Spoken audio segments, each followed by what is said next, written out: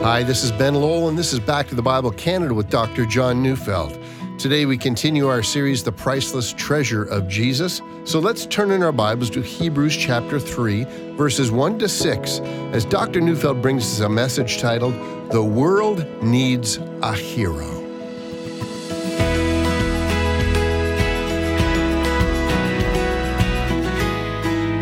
Every people group in history, every country, every culture, every race of humanity cherishes heroes. And we look for heroes, and when we find them, we celebrate them. And there's nothing wrong with that, because people need heroes. They need someone whose life inspires them to consider what's important. They need positive examples to push them forward. The nature of the heroes a culture cherishes tells us a great deal about who we are. Years ago, a man who was then quite famous, Henry Kissinger, said something quite insightful. He said, "Our age finds it difficult to come to grips with figures like Winston Churchill. The political leaders with whom we're familiar generally aspire to be superstars rather than heroes." And then Kissinger went on to explain what he meant. He said, "Superstars crave consensus. Heroes define themselves by their judgment of a future they see, and it's their task to bring it about." He meant regardless of the costs that they would pay. You see, real heroes are not afraid to be unpopular. It's not popularity or the adulation of the crowds they care about. They care about doing that which was required, even if no one applauded. In our day, sadly, I think Kissinger is right. Superstars have replaced heroes, and that's true also in the church. Sometimes Christian people crave the superstar Christian leader, the one who's exciting and attracts famous people, is able to present their church as the place where exciting people come. You see, we've replaced Athanasius, Chrysostom, Luther with superstars. Now, I know that's an overstatement. There are examples to the contrary. I could name a number of them. I'm going to refrain. But truth be told, the amount of superstar pastors as compared to heroic pastors, that's my point. We don't need stars at all. We do need heroes. Now, when we come to Hebrews chapter 3, we come to a chapter in which we're told to consider the faithfulness of Jesus. Jesus is, of course, our great hero. After all, he never acted out of the desire to be popular, but to be faithful to the will of his Father. And we should meditate on that faithfulness. Yeah, we have other examples of faithfulness in our Bible, but Jesus simply outshines them all. In our text, we're going to consider and contrast Jesus and Moses and why it is that Jesus' example far outstrips Moses, and that's why we make a focus of Jesus. Now, that was very important to ancient Jews. Remember, Hebrews is written to primarily a Jewish group of Christians who, because of persecution and other pressure, were contemplating leaving the Christian faith and returning back to their Judaism. And indeed, the ancient Jews thought that no one was greater than Moses. After all, Moses gave the people of Israel 2 tablets of stone on which God had written the law. Up till now, we've been arguing that Jesus is greater than the angels, but a great many ancient Jews even argued that Moses was greater than the angels. After all, the angels were only intermediaries at the time of the giving of the law. Moses, in fact, gave the law to the people. And so the chapter we're about to read makes it clear that Jesus is greater even than the great Moses. So let's follow the argument. Hebrews 3, 1 to 6.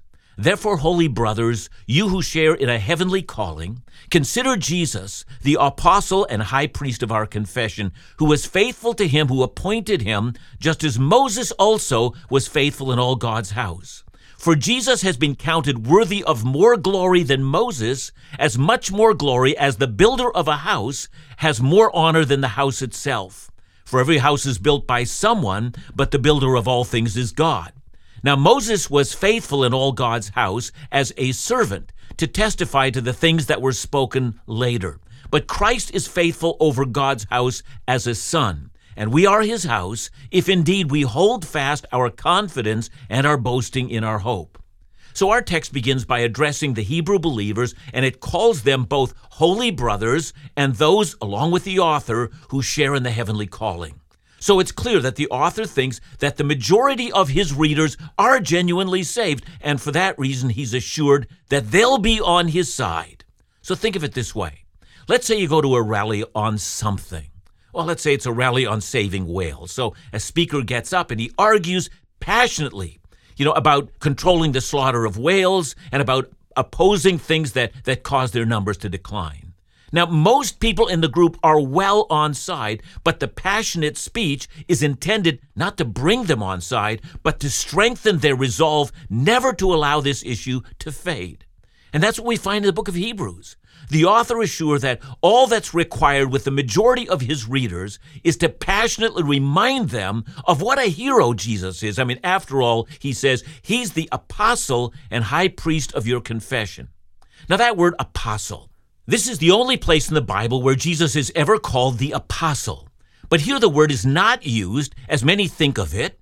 An apostle, at least most of the times where it's used in the New Testament, it refers to the 12 that Jesus chose. But here the word is used in its technical sense. An apostle is someone who's sent. And that's what the reader is saying. Jesus is sent from God to you. And as our high priest, we know he was sent by God to take away your sins and make it possible to inherit the kingdom to come. So given how large Jesus looms on the horizon, you want to pay greater attention to him. You want to crystallize your focus, get rid of the distractions you sometimes suffer from. See, I can't help but wonder if the distractions the author is speaking about has to do with the fears that these believers had with the possibility that they might be persecuted. It's as if he says, focus now, don't be distracted. Now, the rest of the passage that we've read is in two sections. The first is the similarity between Jesus and Moses, and then after that, we're going to look at the contrast between Jesus and Moses. Not in the sense that Moses is a bad example, but rather that the superiority of Jesus is infinitely above that of Moses. So before I begin, let me deal with the so what argument that the listener might think of today. A modern listener might say, okay, I get it. For the ancient Jewish Christians, the superiority of Moses over everything, well, that was clear to them, but we don't have that problem today. I don't think any modern-day Christians struggle with the idea that Moses might just be greater than Jesus. We know that Jesus is supreme, so if you spend time arguing for the supremacy of Christ over Moses, well, our eyes might just glaze over. What's the point of studying this passage? So let me address that issue. First, let me address it from the point of view of Moses being the great lawgiver and the founder of the nation of Israel. See, we live in a day in which there are those that think law is indeed supreme. And so here's an example. I know of some Christians that are far more interested in law and in politics and in arguments about how the nation should be run, in arguments against political opponents, in social reform, in what's taught in schools, in what the media reports, and in challenging bad ideologies, and in who should be the leader of their nation than they are in Jesus. And you can see this everywhere. It's there in their conversation. Jesus is simply a means to serve that which is ultimate, that is their political agenda. The focus is on law and not on Jesus. And in that environment, the writer of Hebrews would have made the argument that Jesus is infinitely superior to your nation.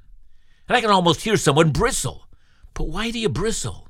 Is your nation greater than Israel? And even if it were, would it be superior to Jesus? So listen up. And here's something that was said to ancient Jewish Christians and see if it still applies to you today. So let's start with Moses and Jesus and compare their similarities. And I reread verse 2. Who, that is referring to Jesus, who is faithful to him who appointed him, just as Moses also was faithful in all God's house. So what's that verse saying? It's saying at the very least that both Jesus and Moses were faithful. That means that they were both true to the calling they had received. God the Father had charged them to do that which they did. Now, in reference to Moses, the passage says that he was faithful in all God's house. Now, that's a direct reference to Numbers chapter 12. Now, in that chapter, of all people, Miriam, the sister of Moses, and her brother Aaron, also the brother of Moses, they began to speak against Moses, and they said, has God only spoken to Moses? Who does he think he is? And in response, the Lord comes down in a pillar of cloud and speaks directly to them. I'm reading Numbers 12, 6-8. And the Lord said, hear my words. If there is a prophet among you, I, the Lord, make myself known to him in a vision. I speak to him in a dream. Not so with my servant Moses. He is faithful in all my house. With him I speak mouth to mouth, clearly and not in riddles, and he beholds the form of the Lord. Why then were you not afraid to speak against my servant Moses? That is, God speaks with Moses in a way that's superior to the way in which he has spoken with others. And furthermore, Moses was faithful in all God's house. Now clearly here, the house is the house of Israel. Moses performed his duties so that when he was done, God was satisfied and delighted with him. That's what faithfulness means.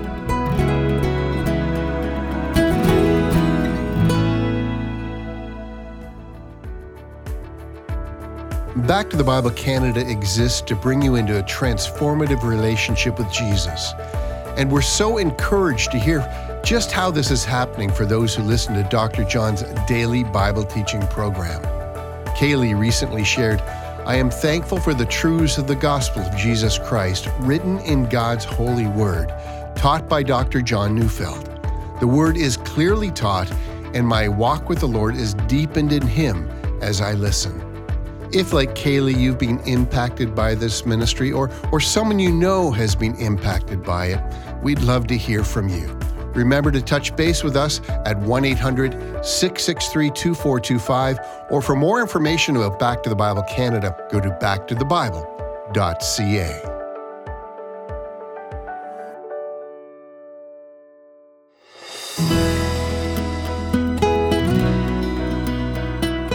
Hebrews 12 verse 2 tells us a great deal about how the New Testament church viewed the First Testament and viewed Moses. Moses was faithful. That's what the New or the Final Testament says. He discharged the duty that God had given him, and God was glorified in Moses and in the giving of the law. And that's why Christian people today never denigrate the first 39 books of our Bible or relegate them to an irrelevant status. We know these books for what they truly are. They're the word of the living God, a word that never grows old. It's a word that's relevant to all people at all time. And it's something quite amazing to say that as Moses was faithful in all God's house, that is, in all that God commanded him to do, so also Jesus was faithful to that which God had appointed him to do. That is, when Jesus was on earth, he repeatedly explained his actions. John 6:38. For I came down from heaven not to do my own will, but the will of him who sent me. And that's what faithfulness looks like. When Moses was criticized, he took comfort in the fact that he was only doing what God called him to do. Same's true of Jesus. He also did what God called him to do. And in that sense, it's fitting that we do compare Moses with Jesus. Both were faithful. But if the writer of Hebrews had only ended there, to point out the similarity between Jesus and Moses, it would have been most misleading. Let me suggest a point of application. I have in my lifetime been to a number of leadership seminars as well as classes, and many of those in stressing leadership principles or talk about how some of those leadership principles were done by Jesus. Well, they're also done by industry leaders, by coaches of sports teams, political world leaders. In other words, the best principles of leadership were also done by Jesus, they say. And I often marvel how many pastors simply sit there and say nothing. While it's true that Jesus exercised great leadership principles, to simply leave it there, and that Jesus is a great example of what we're talking about, that's misleading at best. It's blasphemous at worst.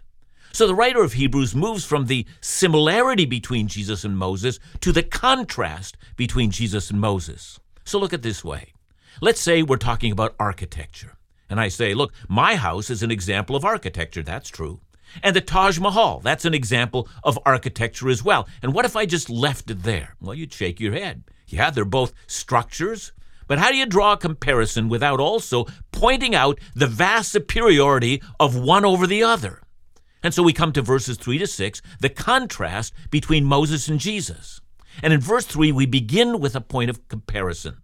So let's remind ourselves again of verse 3. For Jesus has been counted worthy of more glory than Moses, as much more glory as the builder of a house has more honor than the house itself. And that's the point of comparison, a house and its builder. I remember one time years ago taking a tour through Los Angeles, in which we were shown a number of Frank Lloyd Wright homes. Now, if that name doesn't ring a bell, that's okay, but if you're an architect, you know that name. It's very impressive. A Frank Lloyd Wright home is famous in the U.S., and if a house was designed and built by him, the very fact that it was built by him adds significant value to that house. In that case, the builder has far more glory than the house that he made. But of course, in the case of Moses, the fact that he was faithful in God's house actually doesn't diminish Moses. He was an excellent servant in God's house, but that doesn't take away from the fact that Moses was no more than a servant. Again, let me say it. Moses' track record is not in question here. His greatness is not diminished by what's said about him. His trust in God, after what was a rough start, but his trust in God, his leadership in Israel, both in delivering the law and seeing that the law was implemented in Israel, his holding fast to that law in the midst of withering opposition, he was faithful. But Jesus is not a servant in God's house. Let me say it again. Jesus is not a servant in God's house. Jesus is the builder of God's house. And so, as builders, Jesus has no equals. Even the great Moses himself pales in importance to this one who built the house. Now, when we say that Jesus built the house, what exactly are we saying? Well, the answer has to be that Jesus is the one who built the house of the people of God. So compare ancient Israel to the church. Israel was a physical nation which shared the same biological heritage. They were the direct descendants of Abraham, and although Israel received the law and the covenants, yet a great many in that nation were unfaithful to God. Some worshipped idols, others abused the poor, still others forsook their God in numerous ways, so much so that in the time of Elijah the prophet, he thought he was the last faithful man in the nation. And then God intervened and said, no, there are 7,000 others. Well, that's wonderful, but 7,000 in an entire nation. Clearly, the faithful were vastly outnumbered by the unfaithful. So much so that by the time of Ezekiel, he calls Israel that rebellious house. But Jesus built a very different house. He's the builder of a house of those who have been redeemed by his own blood, the house of those who are saved, who for the sake of Christ have renounced the world, the flesh, and the devil. Israel as a nation was necessary in order for the church to be born, but Israel as a nation contained a part of the house of God. But even in Israel, there were those of other nations that clung to the God of Israel, like Rahab the prostitute and Ruth the Moabitess and Naaman the Syrian. But all of that was preparation for the house of the redeemed, taken from every nation and tongue and tribe and race. The one who built that house, that was Jesus. How in the world can you compare a faithful servant in the house of Israel with the architect of the global house of God, the faithful saints, the holy brothers and sisters who share in a holy calling? So let's go to verse 4. For every house is built by someone, but the builder of all things is God, it says.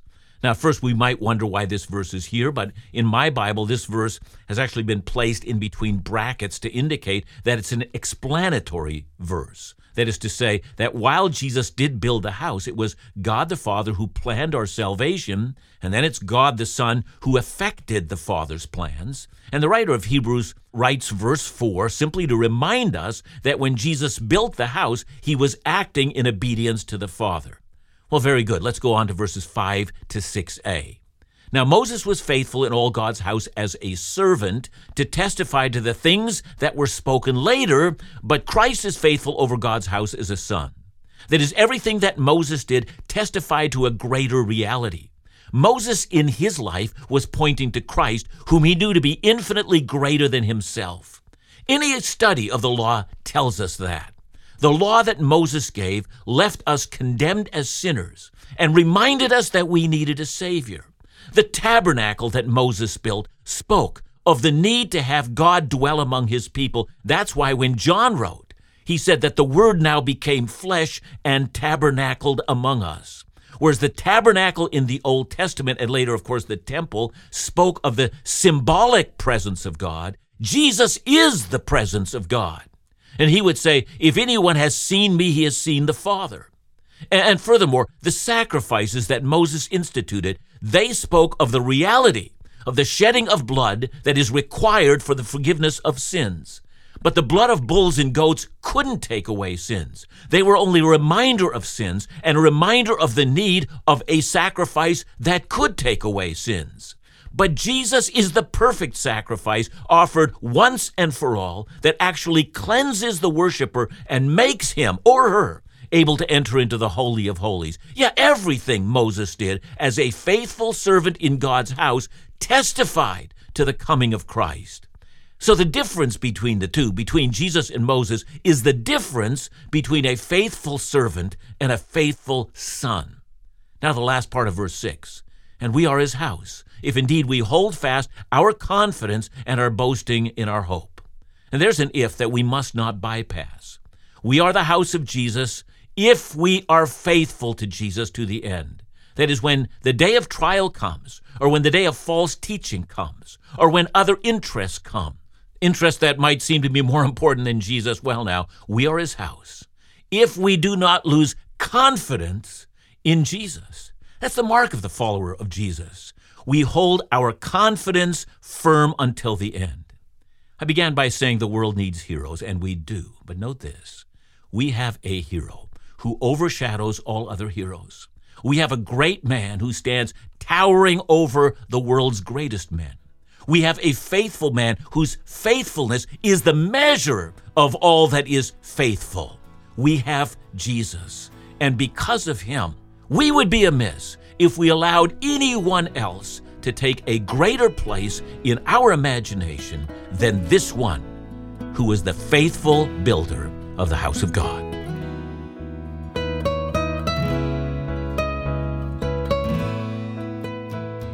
Thanks, John. John, why do you think it's so easy for us to replace Jesus with other things in this world? I guess we're sinful.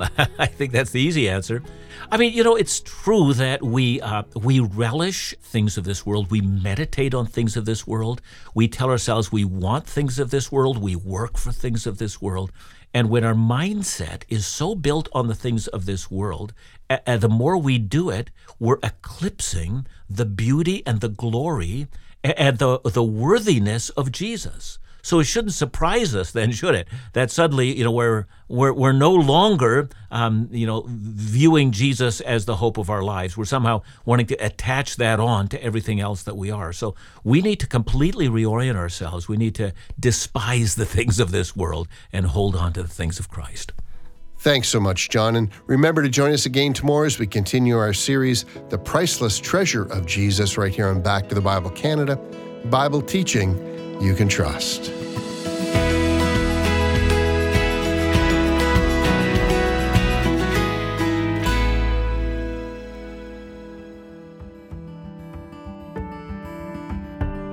Back to the Bible Canada's mission is to cover Canada with the gospel and share God's message across all demographic groups. But fulfilling the mandate of this Bible teaching ministry requires a team effort. The ministry fiscal year end is upon us and will conclude on June 30th. This year we have a faith goal to raise $325,000 by month's end to bring the ministry budget year to a successful close. We're praying for our listeners and partners across the country to join us in reaching this goal. So consider joining us this month. Your gift means so much as we strive together to continue to present God's Word in truth to the world. To send a gift, just call us at 1-800-663-2425 or visit backtothebible.ca. And one last note, thank you in advance for your gracious partnership.